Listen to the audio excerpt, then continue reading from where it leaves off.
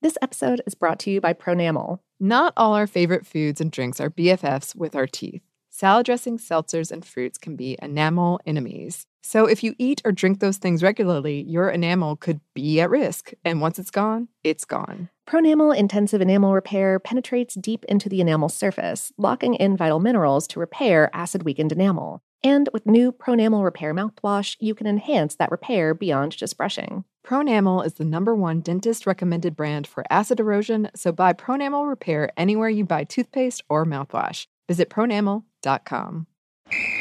Ready? Let's go. Give me a vacation. Vacation! Give me a golf course. 70 courses! Let's get a water sport. Paddleboarding! Can I get excursions? Whale watching! Time for chill vibes. Beach yoga! How about a garden tour? Balboa Park! Give me a dolphin. What's that spell? San Diego! If you're happy and you know it, San Diego is the place to show it. Book your trip at sandiego.org. Funded in part with the City of San Diego Tourism Marketing District Assessment Funds. Had enough of those supplements that leave you feeling nothing? Symbiotica is your solution to great-tasting, all-natural supplements that actually work. Crafted with premium plant-based ingredients, their products have no seed oils, fillers, or toxins. Try them out and actually feel the difference today. Visit Symbiotica.com and use code IHEART for 15% off plus free shipping on your subscription order. Again, that's 15% off plus free shipping on your subscription order. Go to Symbiotica.com, Symbiotika.com. Focus Features presents Back to Black. I want people to hear my voice and just forget their troubles. Experience the music and her story. Know this. I ain't no Spice Girl. Like never before. That's my daughter. That's my Amy. On the big screen. I want to be remembered for just being me. Amy Winehouse, Back to Black, directed by Sam Taylor Johnson. Rated R, under 17, not a minute without parent. Only in theaters May 17th.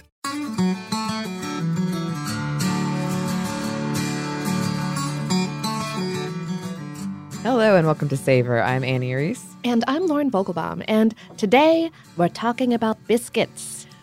Biscuits, which, as we'll dive into in this episode, might be confusing. People might be thinking of different things when we say biscuits. Oh, yeah, this is an etymology-heavy episode, so if you're into that, then I am excited for you. I am too. We're specifically talking about Southern-style, American, fluffy baked biscuits. Right. Oh, yes. I'm already getting a craving. Oh, yeah, this is a really hungry episode for me, for sure. We did get to eat some biscuits when we were in Asheville, which is what kind of inspired us to do this episode.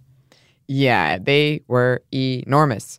And we got them from this place called Biscuit Head. Mm-hmm. And here is us discussing the experience when we got back from our trip. Along with producer Dylan. We finally got some sleep after doing a little bit more publishing work because that's the industry that we're in, and woke up bright and early the next morning because we had a hot tip from the nice people at Wicked Weed. Mm-hmm. Yes. We'd been planning on going there, but they hooked us up with one of the managers who works with Biscuit Head, mm-hmm. which is a small chain in Asheville that has biscuits and other breakfast food. Big feature is a sauce bar of like butters and jams that they all make in-house. It was so good. I mean, it was just the butteriest biscuit that I think I've had in a long time. They were huge. I ordered the gravy flight because they're also known for gravies. I thought it was going to come with one biscuit, and the one biscuit itself would have been enough because it was huge. But it came with like 3 biscuits for 3 flights of gravy, and then I tried all of the jams and butters. I woke up that morning and I was not hungry. And so what do you do when you're not hungry? You go to breakfast and you order an Eggs Benedict. That's the only way. It's the only way. But it was very good. It was delicious.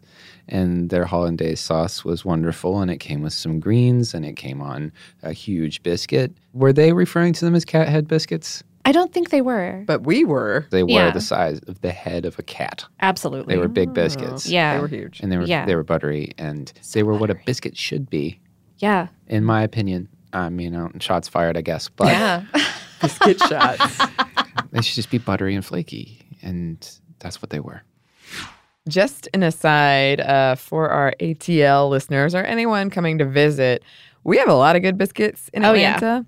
But if you haven't tried the Comfy Chicken biscuit at Homegrown and your diet allows, I highly recommend it. Oh, yeah. Homegrown, I think, is my favorite biscuit in town. Oh, so good. Also recommend sharing because it is huge and heavy. Upsettingly large. Yeah. It's intimidating. Yeah. But so good. Yeah. I definitely grew up in a house where biscuits were those things that came out of the Pillsbury Doughboy thing. Can. Yeah, like the weird tube. Yeah, so I was expecting that kind of size. And when I saw the price, I thought, this better be a lot. And then it was. A biscuit just as big as a cat's head? Just about. Maybe a little bigger. Maybe a little bigger. Anyway, let's get to our question. Oh, yes. Biscuits. What are they? Okay, and yes, first off, American biscuits, particularly American Southern biscuits, what are they? They're like the soft bread-like concoction, not English biscuits, which are more like what we Yankees would call cookies. Right. Modernly, biscuits are a type of wheat flour-based bread called a quick bread, meaning that they do not use yeast to rise, but rather chemical leaveners like baking powder and baking soda. This means that you can mix them up real quick. You don't need to wait for the yeast to produce air pockets in the dough.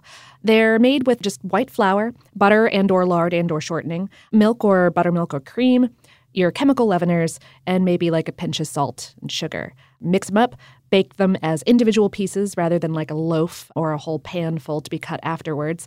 And due to several really awesome physics things that I'll get into in a minute here, those ingredients bake up into this sort of savory confection of a bread. It's light and airy and flaky on the inside and crumbly crisp on the outside. Darn you, Lauren. My craving is intensifying. In an article for Southern Reader, one Nelda Hill described good biscuits this way: light as a Georgia R and as flaky as the paint on the west side of my house. A good biscuit sops gravy without crumbling and holds molasses like a teaspoon. It is one of the best conveyors of molasses, of stuff, butter, things to mouth, jam, gravy. Mm-hmm. Yeah, I love light as a Georgia R. That's I know, funny. Georgia. Georgia. There are a lot of different types of American biscuits. Some much more difficult to wrangle together. There's the beaten biscuit, drop biscuit, cat head biscuit, buttermilk biscuit, sweet potato biscuit, the Red Lobster, Cheddar Bay biscuit. I have told Lauren, and now I will share with you, I have this dream of going to Red Lobster, ordering their nicest bottle of red wine, and just eating the Cheddar Bay biscuits. I think this is a valid dream that we can make come to pass. Like, I think that's the mark of a good dream. You know, I agree. And one day, I shall happily be munching on Cheddar Bay biscuits and drinking my medium-priced bottle of wine. And I also, infamously, to me at least, because I've never shared this video with anybody, tried to make a social video when we first started of me making buttermilk biscuits. Remember after we got that buttermilk from Banner Butter? Oh, yeah. I tried to make buttermilk biscuits, and it was a disaster, a hilarious, sticky disaster. And it's great because I couldn't stop filming because the dough was everywhere and it was sticking. And I just increasingly panicked more and more. I still wish that I had been there because it's really easy to correct sticky biscuits. You just add a little bit more flour until it evens out again. That's all you really have to do. I think I was near tears of panic. Like it was slowly devouring me. Yeah. This is also why it's important to add your milk product in small amounts just until it comes together. I was so excited about that. You just added it all. Yeah. Perfect. Yeah. Oh, no. Maybe I'll post it. It is kind of funny. I think in the beginning, I'm so upbeat and optimistic about it. And I said, according to the recipe, no fools can mess that up, but they don't know what kind of fool I am. And then cut to, oh my goodness, what do I do? Anyway. Well, you made it through. I did. You're a stronger person for it. Thank you. I won't forget that. And I haven't tried again since, but maybe one of these days. We'll work on it. With our powers combined, we can cook a Southern meal. Yes. But back to that terminology. Why the difference in terminology, though? Oh, yeah. Okay. So the biscuits that we American English speakers think of today when we hear the word, these fluffy things that come from the South, are a relatively recent invention and bear little resemblance to what the word biscuit referred to throughout history. We will get into that. But first, biscuit science. That is some of the best kind of science. Oh, right. Oh, man. And y'all, we get to talk about chemical leaveners. And it's like crickets. It's exciting, we promise. I get excited about gas bubbles. I don't know. All right. So baking soda, which I mentioned earlier, is the street name for sodium bicarbonate. If you've ever used a bath bomb to make your bath water all fizzy, that was the main ingredient. It's this dry powder that reacts with acids and releases bubbles of carbon dioxide, which makes it a good replacement in baked goods for yeast, which also release carbon dioxide bubbles. You just have to wait around for them to eat sugar and, fart out the carbon dioxide. It's lovely. It is. Mm-hmm. You want bubbles in baked goods because they get trapped in the dough as the dough heats and solidifies in the oven, creating these wee pockets that make the bread fluffy and tender. Baking powder, meanwhile, is made up of baking soda plus a dry powdered form of an acid, something like cream of tartar, for example. So when you get the powdered acid wet, it can interact with baking soda in the mix and produce that carbon dioxide. Recipes often call for baking powder instead of straight soda so that you don't have to add your own acid, which would more greatly affect the flavor of the final product. It's also a little bit more reliable in terms of how much gas you get out of it. Yeah. You're thinking of the other kind of gas. I'm talking about the kind that's creating pockets in the bread. Speaking of consistency, some baking powders even contain two types of acids to ensure that as much of that sodium bicarbonate gets activated as possible. And those are called double-acting baking powders. If you've ever seen single-acting, that's one acid, double-acting is two. For a long time, I think I said on this show, until maybe 3 or 4 years ago, I thought baking soda and baking powder were the same thing. Ah. And I was just using them interchangeably. Interchangeably. Oh, yeah, no. And I think sometimes I'd see them both on a recipe, and it never occurred to me, maybe these are two different things. Why would they list it twice with different levels of ingredient measurements? Some copy editor just wasn't paying attention. Yeah. You know what? I think you should add another half teaspoon of baking soda. I always assumed baking soda was the real one, and baking powder was like, I don't know, some knockoff of baking soda. So I've learned a lot, and my baked goods have improved for it. I believe that. Yeah. I'm glad. Yeah. See, learning is great. It is. Okay, so the way that you make biscuits is you sift together your flour and your baking powder to make sure the powder is evenly distributed and that the flour particles aren't caking up with each other. Then you cut in cold butter or whatever other solid fat you're using, and cut in means that you work the fat into these wee tiny little pieces, evenly distributed, again, throughout the flour mixture. They're more or less. There are a lot of methods for doing this, and everyone has an opinion on which is best. I will not presume to tell y'all. That is up to you. This is a decision you have to make for yourself. That's between you and your KitchenAid. You and your biscuit god. Yes. You want the butter to be cold. I mentioned cold, and the pieces of it to be tiny because it's not just adding delicious fat into your dough. It's helping form the structure of the finished biscuit. When your butter fragments start cold, or whatever kind of fat, I'm just going to say butter from here on out, when they're cold, they're taking up a lot of space in the dough. So when you put the dough into the oven and it starts getting hot, the dough will start firming up just as the butter melts. This will leave these wee little air pockets in the dough where the granules of butter used to be, meaning that you wind up with yet fluffier and flakier biscuits. And I've mentioned before, but my lazy method, is you freeze the butter and then you use a grater and grate the butter into the... Lazy or clever? Thank you. I just need someone to understand me. It's a valid method. Thank you. And way easier than chopping it in with knives, which is what I do. Anyway. Okay, so the last ingredient before you pop your biscuits in the oven is liquid, usually milk, maybe buttermilk, something like that. This adds water that allows the proteins in the flour to link up into a tender, chewy gluten. And also, when the dough heats up in the oven, that water content will boil, forming more air bubbles that help with the lift. Mm-hmm. the liquid milk or whatever also starts to activate the acids in that baking powder. Biscuits are generally made with double-acting baking powders. One of the acids they contain won't start reacting with baking soda until the stuff goes into the oven and gets up to about 180 degrees Fahrenheit or 80 degrees Celsius. But the other acid in your double-acting baking powder will start reacting at room temperature as soon as the liquid is added. And this is why you want to work biscuit dough quickly and get it into the oven fast after you add your liquid, because it will start to deflate if you leave it out too long. Mm-hmm. Same goes for any number of quick breads. Yes, it's true. Yeah.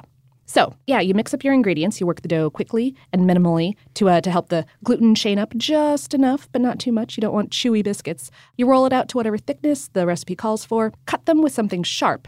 This is important because the blunt edges of a glass will kind of collapse the internal layers of the dough along the edges of each biscuit. Yeah. Yeah, want something sharp. That'll prevent rise, yeah. And then you get your biscuits in the oven. Science! Biscuit science. Biscuit science. So cool. I love it. Unless you're making drop biscuits and then you don't cut them, that's a slightly different process and also cool. Nothing wrong with it. Also cool. Yeah, nothing wrong with it. The drop biscuit gods are going to curse us. Terrible biscuits from here on out. I've already paid my price. Like gesturing to someone that's not there. Yeah. Depending on what kind of biscuit you're looking for, there are so many recipes online that can help you out here. Yes. So many recipes, videos, what have you. Oh, yeah. And if we're talking about nutrition, it depends on the type, but... It's fat and flour. Yeah. I mean, they're not great for you. No. I mean, they have a little bit of protein in there. That's good. Mm-hmm. You know, fat helps keep you full. That's nice. Yeah, it does. Whenever I think of the nutrition of bread products, I think of that line from Scott Pilgrim versus the World, where they're eating garlic bread. And he's like, I would just eat garlic bread all the time. And she's like, bread makes you fat. And he's like, Bread makes you fat? no. Yeah. Just did a roller coaster woo motion. It's pretty good. Yes. And numbers are a bit hard to come by, but we did find some.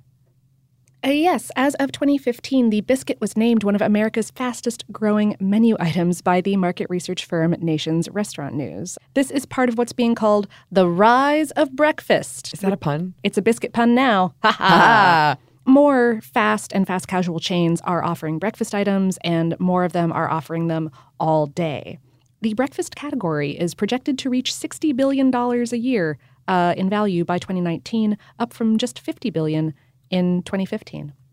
You know what I find so interesting about that is in our episode on brunch, we talked about how less people are eating breakfast now than ever.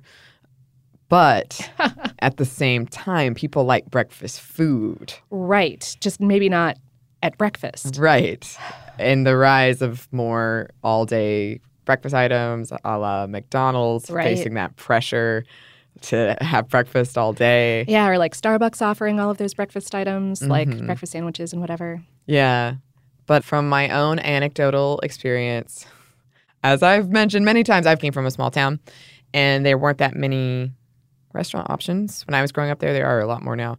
But one of the options was Dairy Queen. Ooh. And it caused traffic jams in the morning because it was like, it didn't have a parking lot really. It was just right off the road. Oh, wow. And so people, it was next to an intersection, and people going to all of the schools were in the other direction. So the drive-through would be out causing... snaked out onto the road. Yeah, like past the intersection. Oh, my goodness. And it got to the point where they were like forming a road across the street that wasn't there, but people would go get in line over there. And what everybody told me they were ordering, because I was always so confused by this, was the biscuits, some variety of the biscuits. All right. From Dairy Queen. I didn't know that Dairy Queen even served that. Oh, they do. Certainly around the Atlanta area. Now I wonder. Okay, all right. History of Dairy Queen is a whole separate episode. Oh, I've looked into it. Do you know who owns it now? Well, no. Warren Buffett. What? Yes. I looked into it briefly for our Sunday episode. I could be wrong, but I'm pretty sure Warren Buffett owns it. Okay. All right. Well, all right. Future episode for sure. Chill and grill, baby. But in the meantime, We have a lot of really fascinating history about the biscuit for you, including all of that etymology. Yeah. But first, we're going to pause for a quick break for a word from our sponsor.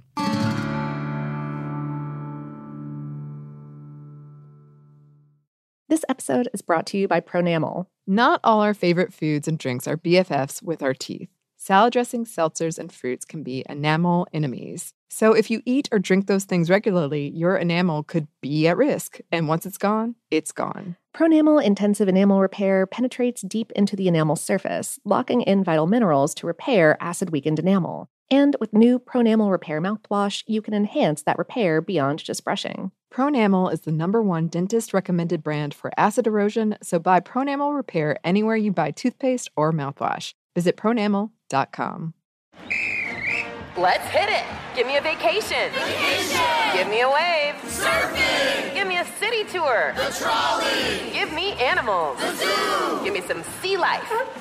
Give me museums. Balboa Park. Give me a woo. Roller coaster. What's that spell? San Diego. If you're happy and you know it, San Diego is the place to show it. Book your family vacation at sandiego.org. Funded in part with the City of San Diego Tourism Marketing District Assessment Funds. Hi, I'm Cindy Crawford, and I'm the founder of Meaningful Beauty. Well, I don't know about you, but I never liked being told, oh, wow, you look so good for your age. Why even bother saying that? Why don't you just say you look great at any age, every age? That's what Meaningful Beauty is all about. We create products that make you feel confident in your skin at the age you are now. Meaningful Beauty. Beautiful skin at every age. Learn more at meaningfulbeauty.com. Hey, this is Jodie Sweetin from the podcast How Rude, Tanneritos. As a nostalgic voice from your past, I'm here to remind you that amongst the stressful and chaotic existence we live in 2024, you deserve to get away. It's time for a vacation, no matter when you're hearing this. And let me tell you how you'll get there. The 2024 Hyundai Santa Fe. Want to bring the family to the mountains with the Santa Fe's available H-Track all-wheel drive? Well, it's got standard third-row seating and available dual wireless charging pads for the kids who just want to stare at their phone and not talk to you. You know what I mean. Visit HyundaiUSA.com or call 562-314-4603 for more details. Hyundai, there's joy in every journey. And we're back. Thank you, sponsor. Yes, thank you. And we're back with our etymological journey. Ooh. Yeah. Ooh, what a fun journey this will be. So, okay. The word biscuit comes from a combination of the Latin word bis, meaning cooked, and coctus, meaning twice, used to describe a common ration for soldiers of the Roman Empire. These biscuits were unpleasant. They were made without any fat or any leavening agents at all, so they would last a long time. Yeah. And because of that, as you can imagine, it was popular on long journeys where these biscuits are hardtack or sea biscuits. Or sea biscuits or ship's biscuits or pilot bread. Interesting. Were baked up to 4 times to make sure they'd last the journey. And that reminds me of Hagrid's rock cakes. Harry Potter reference of the episode, which I have a recipe for, and I'm always kind of like, why? Huh. Why cook these? I wonder if they're just like scones. They probably are. They probably completely are. Send me the recipe. I'll check it out. Okay. Also, the French and Italian had similar related words, biscuit, which actually came before the British word, and biscotti, respectively. And also, King Louis XIV soldiers called biscuits stone bread. Rock cakes. Rock cakes indeed. And to soften up these babies, sailors would sometimes dip them in brine, or they would break them against their arms to make smaller, easier to eat pieces. All seemed just okay in the biscuit world. Yeah, they maybe weren't tasty, but they were nutritious enough and lasted quite a bit. Mm-hmm. By 14th century Britain, the word biscuit was used to describe a sweet, cookie-like thing. And yes, groan all you like, British listeners. We can't hear you. That was dried out. Over time, it softened and became a perfect accompaniment for tea. But language intrigue. Dun, dun, dun. In the 1700s, the Dutch started using the word koekjes to refer to little cakes. Yep, I bet a lot of you see where this is going. These little cakes had a leavening agent that gave them a cakey texture, and they were overall biscuity. Which is confusing in the context of all of this. But yes, the Dutch word was adopted in English and lives on as cookie. When Dutch and English merchants began selling their wares in the New World, words collide, words and worlds. Wow! What do you call these things? Heresy, I call them this. After the American Revolutionary War, Americans were not so into the British, so they sided with the Dutch when it came to the great biscuits or cookies debate. Basically, Americans call the British biscuits by cookies or crackers out of spite, which I love and totally understand. And Americans took up the word biscuit and applied it to a round, soft, not twice-baked bread, typically served with gravy, which is also a different meaning in Britain. Gravy does. So, fun with words. Oh, yeah. Mm-hmm. And so does flapjack. What? Apparently, flapjack means granola in Britain. Oh, I did know that. Did you? Yeah. So it's true. Yeah. Well, one of my nicknames is flapjack. Oh, really? So it takes on a whole new meaning if it has a different meaning. Goodness. I'm granola. Yeah, I was ordering British snacks at one point, and I got very confused about it. All turned out okay, but I'm relieved to hear that, sincerely. Flapjacks are not... I'd be very disappointed if I ordered what I thought was pancakes and I got granola, I have to say. But that's just me. That's just me. And another thing that I thought was interesting about this whole thing, we've talked about Nabisco before on the show, the company, and how it stands for National Biscuit Company, which in this context is interesting. It's one of the biggest, if not the biggest, companies specializing in cookies and crackers, but they use biscuit in the British sense of the word, and they are an American company. Right, yeah. Huh, indeed. Another thing that comes up a lot in this conversation around biscuits is scones. The New York Times tells me the only ingredients separating basic recipes for both of them are 2 tablespoons of sugar and an egg, which I have my doubts. Oh, scone aside. Okay. All right. There is a big difference between what coffee houses here in the States sell as scones versus what scones have traditionally been. Scones here have become these stiff, crumbly, super sweet things. If you get a scone over in the British Isles, you'd likely be served something a lot like an American biscuit, only probably lightly sweetened. Basically, if you're making what I'd call a proper scone, and this is something I have an opinion about, yes, you're adding an egg and using cream instead of milk in an otherwise basic American biscuit recipe. The extra proteins and fats make the resulting baked goods a little bit more cake-like, a little bit more like creamy textured than Southern biscuits. I make them all the time and they're fab. Oh. Yeah. You can make them sweet or savory. Yeah. A whole scone world. I love a good cheddar herb scone. Oh my gosh. Next time you make scones, I'm just saying, I'm around. You have to eat them fresh, like piping hot out of the oven. I can be there. Don't worry about that. In fact, you'll be like, how did she know? I just appear. Scones? I think when I was in high school, in our civics class, every student got assigned a country and you had to do a big project on it. And part of that involved cooking a recipe associated with the country. I can't remember if I made scones or crumpets, but they did not turn out well. And it was part of your grade. I was really bummed about it. Oh, they were fine. They just were kind of bland. Yeah. And hard. I don't know what I did wrong, but I don't think I've had a proper scone. If I have, it's been a while. So, all right. Just saying. We can rectify this. Perfect. All right, back to the American-style biscuit. It is another food that arose because of limited resources and practicality. When European settlers first arrived to the New World, they didn't have much. They were starting from scratch, like you do with a biscuit in many cases. This meant that a lot of their foods were simple and fairly bland. Common foodstuffs at the time were baked ground wheat biscuits or baked ground cornbread, depending on whether you lived in the North or South. Southern mills traditionally were built to process corn. So even when wheat started coming to the South, the mills there were sort of crap at grinding it. So for a long time, flour breads like biscuits were a rich people food in the South. Everyone else ate cornbread. Yeah. And cornbread was also easier to make in terms of time and equipment. You didn't need a special pan or an oven. And a cornbread is a different episode. Oh, yeah. I can't wait to talk about pones. I can't wait for you to talk about pones. We all can't wait about pones. And it's actually very kind of boring, but, you know. We have pone impatience nonetheless. We do. Either of these, cornbread or biscuits, could be cheaply spiced up with a bit of gravy of some sort, made from the drippings of roasted meat, filled out with a pinch of this and that. Gravy could make a meal out of those bland breads. By the time the Revolutionary War rolled around, biscuits or cornbread and gravy seemed to have been relatively commonplace. By the mid-18th century, the biscuit was a staple in the wealthy American South. But it still wasn't quite the biscuit we think of today. Because yeast was so costly, people often made biscuits without this leavening agent. So making biscuits was a laborious process.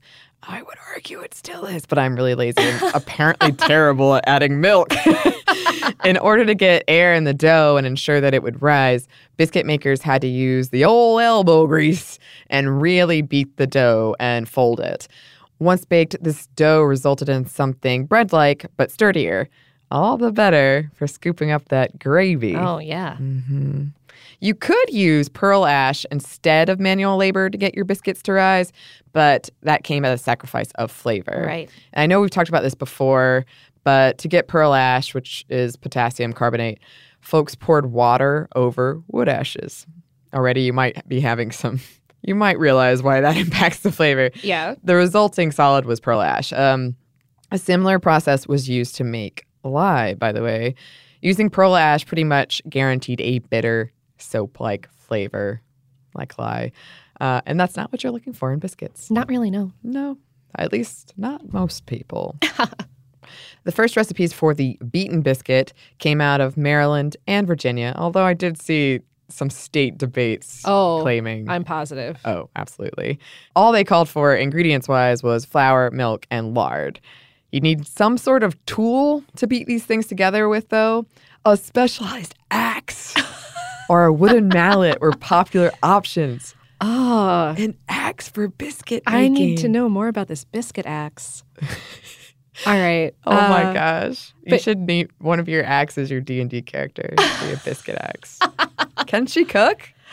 Oh, I don't know. That's a good question.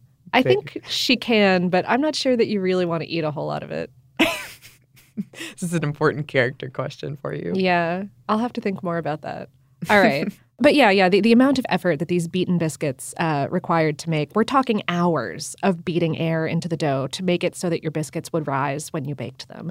So this style of biscuit was really only made by enslaved people for their masters, and it dropped out of fashion after emancipation. Mm-hmm.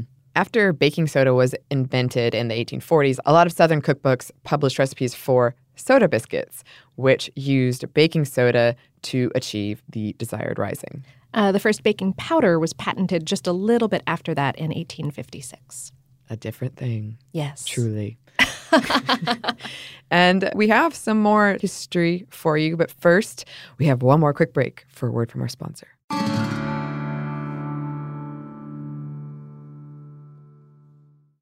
This episode is brought to you by Pronamel. Not all our favorite foods and drinks are BFFs with our teeth. Salad dressings, seltzers, and fruits can be enamel enemies. So if you eat or drink those things regularly, your enamel could be at risk. And once it's gone, it's gone. Pronamel Intensive Enamel Repair penetrates deep into the enamel surface, locking in vital minerals to repair acid-weakened enamel. And with new Pronamel Repair mouthwash, you can enhance that repair beyond just brushing. Pronamel is the #1 dentist-recommended brand for acid erosion, so buy Pronamel Repair anywhere you buy toothpaste or mouthwash. Visit pronamel.com. Let's hit it. Give me a vacation. Give me a wave. Surfing. Give me a city tour. The trolley. Give me animals. The zoo. Give me some sea life. Give me museums. Balboa Park. Give me a woo. Roller coaster. What's that spell? San Diego. If you're happy and you know it, San Diego is the place to show it. Book your family vacation at sandiego.org. Funded in part with the City of San Diego Tourism Marketing District Assessment Funds. Hi, I'm Cindy Crawford, and I'm the founder of Meaningful Beauty. Well, I don't know about you, but I never liked being told, oh, wow, you look so good for your age. Why even bother saying that? Why don't you just say you look great at any age, every age? That's what Meaningful Beauty is all about. We create products that make you feel confident in your skin at the age you are now. Meaningful Beauty. Beautiful skin at every age. Learn more at meaningfulbeauty.com. Hey, this is Jodie Sweetin from the podcast How Rude, Tanneritos. As a nostalgic voice from your past, I'm here to remind you that amongst the stressful and chaotic existence we live in 2024, you deserve to get away. It's time for a vacation, no matter when you're hearing this. And let me tell you how you'll get there. The 2024 Hyundai Santa Fe. Want to bring the family to the mountains with the Santa Fe's available H-Track all-wheel drive? Well, it's got standard third-row seating and available dual wireless charging pads for the kids who just want to stare at their phone and not talk to you. You know what I mean. Visit HyundaiUSA.com or call 562-314-4603 for more details. Hyundai, there's joy in every journey. And we're back. Thank you, sponsor. Yes, thank you. There are a couple of reasons why biscuits took off in the South, in the southern United States, and not so much in the North. Mm-hmm. One of the main ones has to do with the types of flour used in these regions. In the North, you are likely to find tougher, more gluten-y wheats that could survive the cold winters, whereas in the South, you are more likely to find softer wheats with less protein that made for fluffier, springier baked goods. Before national distribution was a possibility, bleached all-purpose flours were pretty limited to the southern American states. This is also part of the reason why the North took to bagels more than the South did. Oh, yeah. Mm-hmm. In part because of the amount of labor and potential cost. At first, biscuits were largely something you'd have on Sundays only in the South. To save time and money, large clumps of dough were dropped on a baking sheet, giving us another type of biscuit, the cathead biscuit. If you couldn't afford or find flour, you might use the abundant sweet potato in its place, abundant in the South. The sweet potato biscuit is still alive and well today in the South, by the way. We have a pretty popular, I guess it's a chain. It's a local chain. It's a local chain, yeah. Highland Bakery, they have sweet potato biscuits. Yeah. Around the middle of the 19th century, flour milling technology improved. And meanwhile, Midwestern wheat production was being stepped up. And the end result was that better, cheaper flour became available for everyone to buy in the South. Yes. And then we get Alexander P. Ashbourne, an African-American grocery store owner out of California. He eased the lives of biscuit makers with his invention of the biscuit cutter in 1875. It was spring-loaded. It came in different shapes. I got very excited about it. He also was involved in 3 patents for refining and processing coconut oil, by the way. Mm-hmm. And then in 1930, Lively Willoughby out of Louisville, Kentucky, invented refrigerator biscuits. The dough pushed into those cardboard tubes. Oh, at high pressure. Terrifyingly high pressure. Very scary, right? It's frightening. He got the patent in 1931, which was acquired by a local company almost immediately, and then acquired by Pillsbury Mills in 1951. And yes, that Pillsbury Mills. According to the Encyclopedia of Consumer Brands, Willoughby's invention was sort of a mishap. To store biscuits, Willoughby would slice the biscuits, wrap them in tinfoil, and then push them into cardboard tubes for storage in the icebox. When he would go to retrieve them, the compressed dough would explode. Allegedly, Willoughby would send his son up a ladder to scrape the dough off the ceiling, I think to repackage. But this did not deter him, and he kept experimenting until he came up with a less explosive way to store dough. Less explosive. And this was a big deal. Take this first line of an early display ad out of the Atlanta Constitution. Once in a lifetime, once in a generation, such things happen. Exclamation point. Sounds like you're talking about Buffy the Vampire Slayer. This is great. It's true. I like it, but it's just a biscuit, a tube of biscuits. Like I kind of alluded to, I loved the Grand Slam biscuits when I was a kid that had all the layers. It said it had 100 layers. I don't know if that's true. But I would I would alternate butter, jam. Oh, dang. And all of the layers. That sounds delicious. I also really like the crescent rolls. And I was terrified of opening the tube. I used to make my mom do it. They were launched in 1965, by the way, with the tagline, Poppin' Fresh. And an aside, every time I hear Willoughby, I think of that Twilight Zone episode. Does anyone else? Anyone? Let us know. I really want to know. I think it's called Next Stop Willoughby. So it's easy to find should you want to. I'm just going to put that out there. Another biscuit innovation. In 1983, White Lily, and yes, the flour brand, came out with self-rising flour with white winter wheat. This already has the chemical leaveners added in. Yeah. Winter wheat, by the way, if you were wondering about that, which I was, and went on a very large deep dive that was ultimately fruitless, which was my favorite kind of deep dive. Winter wheat is a category of types of wheat that are typically planted in the fall and allowed to germinate over the winter, and they start rising up over the spring rather than less sturdy types that are typically planted in the spring. But it's really complicated, and I guess we have to do a whole episode on wheat someday. But it's going to be so massive, so I'm honestly not looking forward to it, so just forget that I said anything. Okay, I have a really lame pun, but I'm going to make it. It's dough like Homer Simpson, but it's not. Lauren's sitting back like, oh, Annie. You got to let Annie be Annie. You know what helped popularize the biscuit outside of the South? What? Kentucky Fried Chicken, as more and more popped up across the U.S. and the world. Also, other rival chicken chains like Bojangles, Chick-fil-A, and Popeyes. Yeah, in the past few years, these chains have opened thousands of new locations around the world, introducing more and more people to American biscuits. Yeah, and as I've said before, in my personal experience traveling, Kentucky Fried Chicken is probably the restaurant chain, fast food chain, and I see second most when I've traveled. McDonald's, KFC, and Subway. Right. Yeah. Mm-hmm. When we visited that first KFC in Kentucky, their biscuit was totally decent. It was good. Yeah, I liked it. We dipped it in something. And it was very good. The gravy, I think the chicken. Yeah. Or maybe because I had mashed potatoes, so I tipped it in the mashed potato gravy. That's right. That was good. Totally decent. I have an ending quote from that same article by Nelda Hill that I referenced at the top. She was kind of waxing poetic about how biscuits bring people together, how the dough is the tie that binds us all in the South. And she said, rich, poor, black, white, schooled, unschooled, churched, irreligious, biscuits seem to be the one thing, other than humidity, that Southerners have in common. Next to jazz, they may be the South's great contribution to civilization. Get it, Biscuit. It's really funny because my friend's cat's name is Biscuit. Oh, that's a good name for a cat. Isn't that?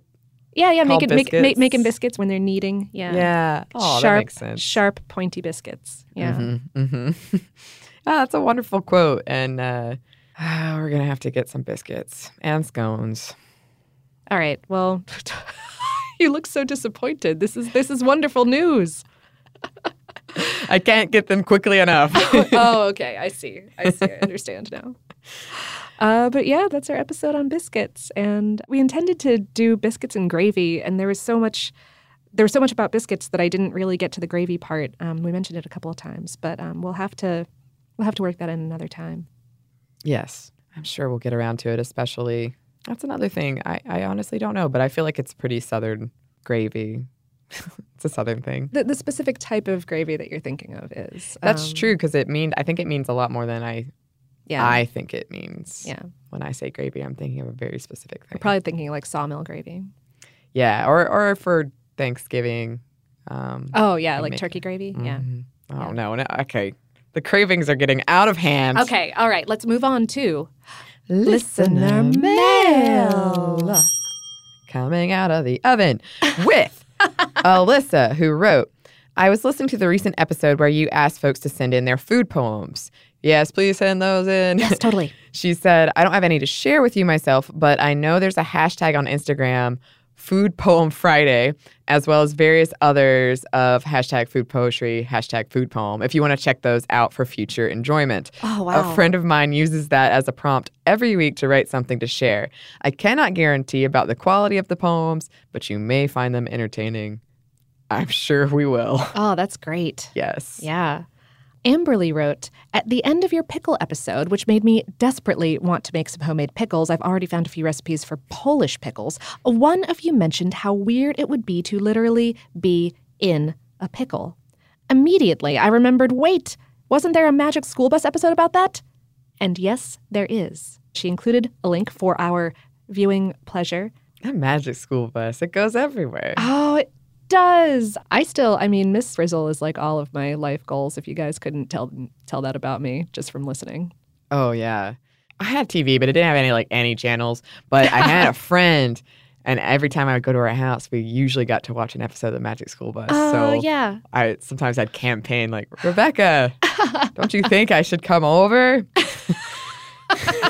I mean, if we want to watch Magic School Bus. She also had a jar of peanut butter, like chocolate chips, but peanut butter chips. Ooh. And I would just oh, yeah, sneak them. Mm-hmm.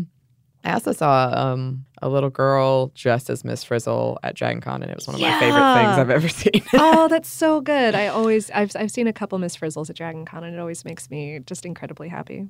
Yes. So it's another viewing thing. We've given you, I think, 2 very different types of TV shows, Twilight Zone and Magic School Bus, to go and watch after this episode on biscuits. So, hey. You're welcome. You're welcome. If you have any food poetry or any other thing that you would like to share with us, you can, and we would love to hear from you. Our email is hello@savorpod.com. We're also on social media. You can find us on Twitter, Facebook, and Instagram. Our handle at all 3 of those places is @SavorPod. Thank you so much to Dylan Fagan for being fabulous and, also making our jobs pretty easy. Thank you to you for listening. We hope that lots more good things are coming your way.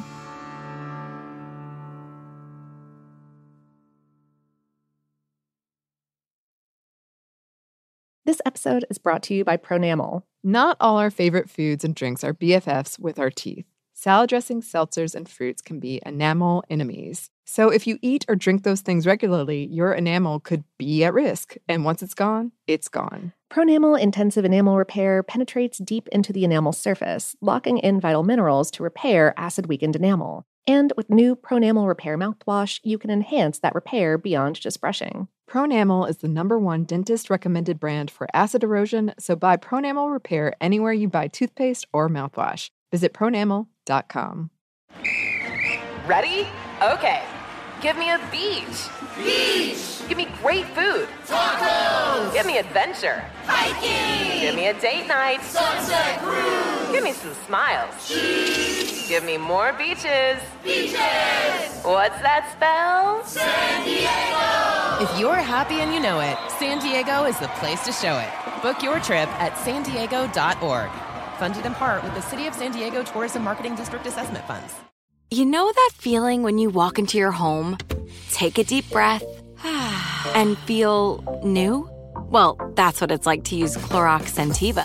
Because Clorox Scentiva smells like coconut, cleans like Clorox, and feels like energy. It'll elevate any cleaning routine to not just clean, but also make every room smell like a tropical coconut getaway. Discover how Clorox Scentiva's powerful clean and refreshing scents can transform your space.